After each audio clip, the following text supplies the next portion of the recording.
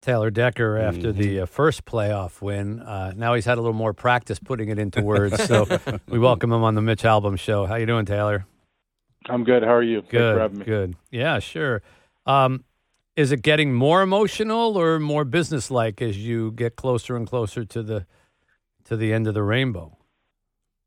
I mean, I would definitely say that first playoff game, there's probably a little more angst going into that one because it had been so long and that opportunity was finally there, like the thing that you're just like working for constantly.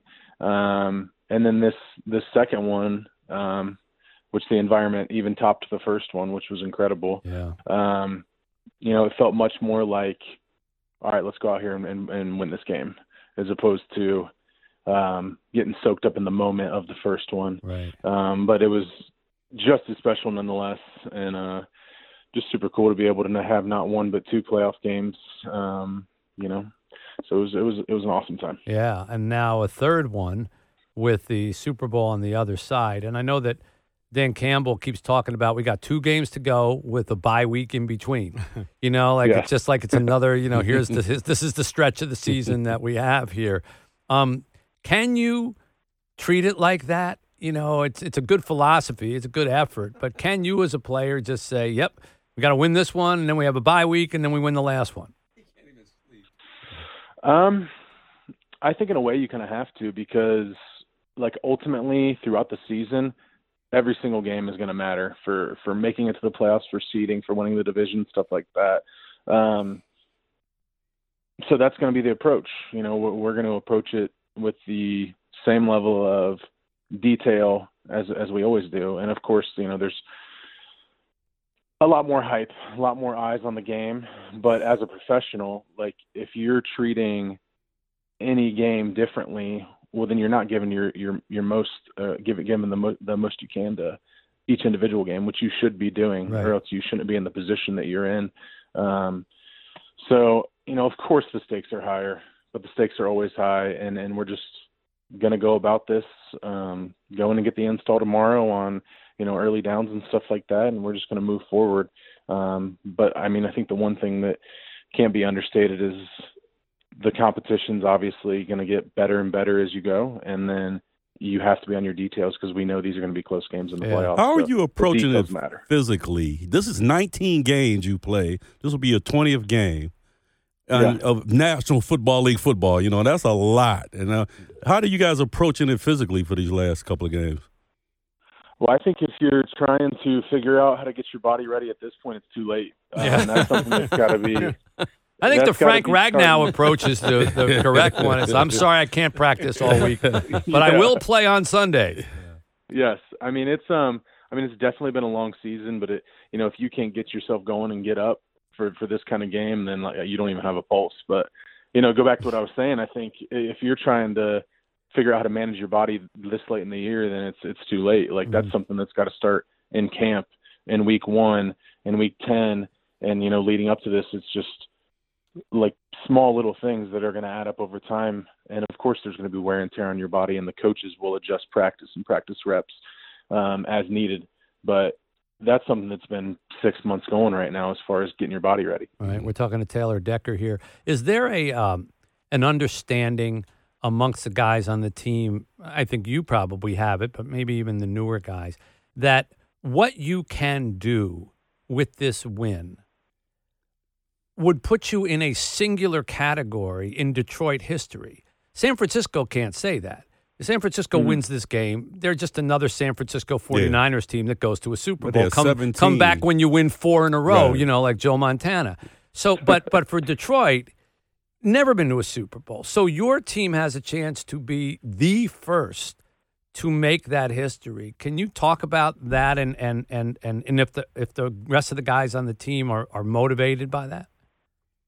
Yeah, I mean, I think the organization's done a really good job of bringing like-minded people that know what all this means to the city, and Dan used this word the other day, players that have a kinship with the city. Because you hear fans talk about it, it's we and us, and it's kind of felt like that. It felt like that, like we're all in this together. Especially having some dark times prior to this year.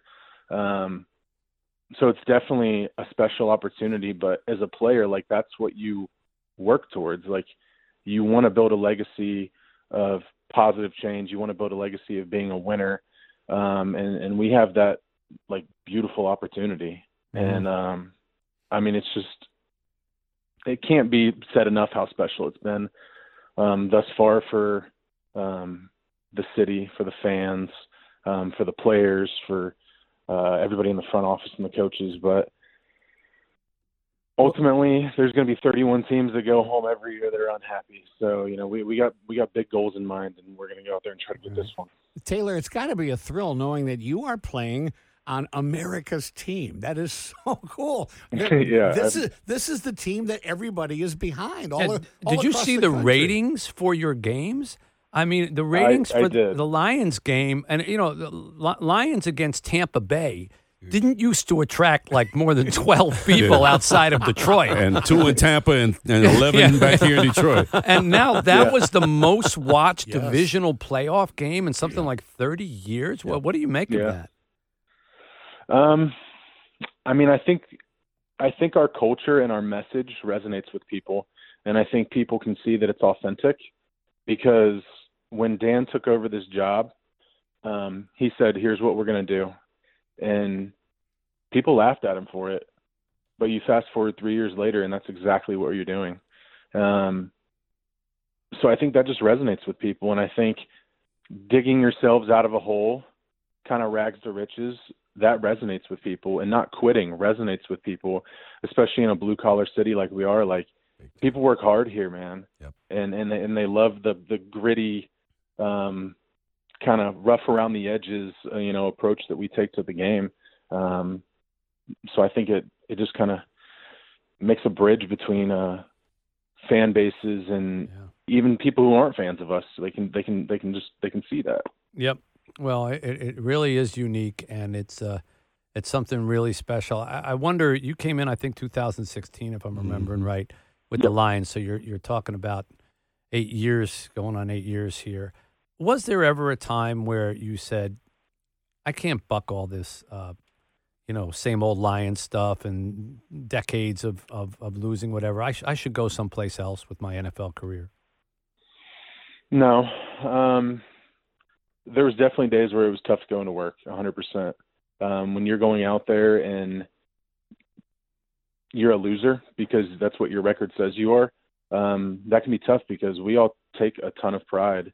I mean, we take so much time away from our loved ones, our children, our spouses, extended family, siblings, any other hobbies we want to do. We take so much time away from that to put it into our profession. And when you're just labeled a loser, that sucks. I mean, that sucks with any profession. People say you're no good. But I've always felt that quitting is just way too accepted, and that is never the answer, because if you're going to quit when things are hard, then you're never going to figure out a way to get things right. Like, you just can't take the easy way out. And that's a beautiful thing about our game. You stick around and you kind of see things through, and it's just made this experience, so much sweeter for me. Yeah. 'Cause there was a time in my career where, I didn't know if I was going to get to play in another playoff game. I got to play in one my rookie year, and it's been 7 years since then, and now I've got to play in 2, going on 3. So it just makes you very appreciative of that. Yeah. Well, the offensive line has been a huge part of the success of the Lions, and now it's a new sport, is just to come out and see what appendage Frank Ragnow is missing when he steps out there and plays without it. He's got that Monty Python skit where they keep cutting off an arm and a leg, and come back here and fight, you coward. I have to think that that's inspiring. Although all offensive linemen are tough, and I don't want to single him. It's not like you don't play with injuries either. It's a thankless position, but he's kind of become symbolic now of that. And I guess I know you feel strongly about him, and maybe it couldn't happen to a nicer guy. Yeah, I mean, he's been through it. I've been on the team for 8 years. He's on 6, and he's seen a lot of what I've seen. And the guy has just always wanted to be out there, to be able to do anything he possibly can, even if he's at 60, 70, 80%. it's pretty admirable that he has almost, I don't want to put words in his mouth, but it's almost like a paranoia of not being out there with the guys. Like that camaraderie I think is what drives him to want to be out there. And he's like, if we're going to have success, I want to have success with you. If you're going to suffer, I want to suffer with you. That's just the mindset he takes, and he's a special person and a special teammate. And to be able to have that on top of the physical ability that he does, on top of the mental ability that he does, it can't be understated, his value. And, that's why he's the best center in the league. Now, tell me that wasn't duct tape they had him taped up with when he came out. That was another kind of tape. I don't know. I don't know what kind of creams, tape, braces, what he was going to do whatever he needed to get all that stuff together. I didn't even know. But this is the NFL. They do have something besides duct tape. Well, it looked like duct tape. He came out at halftime. He was taped, and he went right back in the game. I don't think he missed a play, and he was taped. And after the game, they tore it off of him, and I was like, happy. They tore it off, and they used it for electrical wire. Yeah, you got to repurpose it. Yeah, you got to repurpose it. Right? Sure, there was an electrical short somewhere that they got to use it for. When do you guys take off for San Francisco? Saturday? I'm assuming Saturday, but we haven't got our full schedule for the week. We'll go in tomorrow, like I said, and the coaches will have their modified schedule for what they think is necessary for us to be ready to go. So I'm assuming Saturday. It's been a while since you've been on the road, and yeah. So we were kind of hoping Green Bay would keep you here, but I guess if you want to make the Super Bowl, go out and beat a legendary team. There's a lot of ghosts in that stadium there that have gone to Super Bowls before. So everyone is pulling for you, as you don't need me to tell you, Taylor. And I think you've said it very eloquently about why Detroit rises and rallies for something like this. And San Francisco's got a lot going for it if you're into fish and fish and beautiful views and nice bridges and a lot of homeless people, bunch of hills, right? But Detroit has something a little more special going, and I'm hoping it carries through for a big win out there. One way or another, you need another T-shirt Saturday or Sunday. A nice T-shirt and hat game. Another one. Yeah. Oh yeah, I'm ready to start a collection. So hopefully we can go out there and get that done. I mean. Looking forward to it. The trophy case if I get one. That's it. Looking forward to it, Taylor. Thanks for spending some time with us. Best of luck. Yep, thank you. Taylor Decker from the Lions here, good guy, and been through it all. And we can almost even forgive him for going to Ohio State. He's been here long enough that he's more of a Michigander than an Ohio State. Yeah.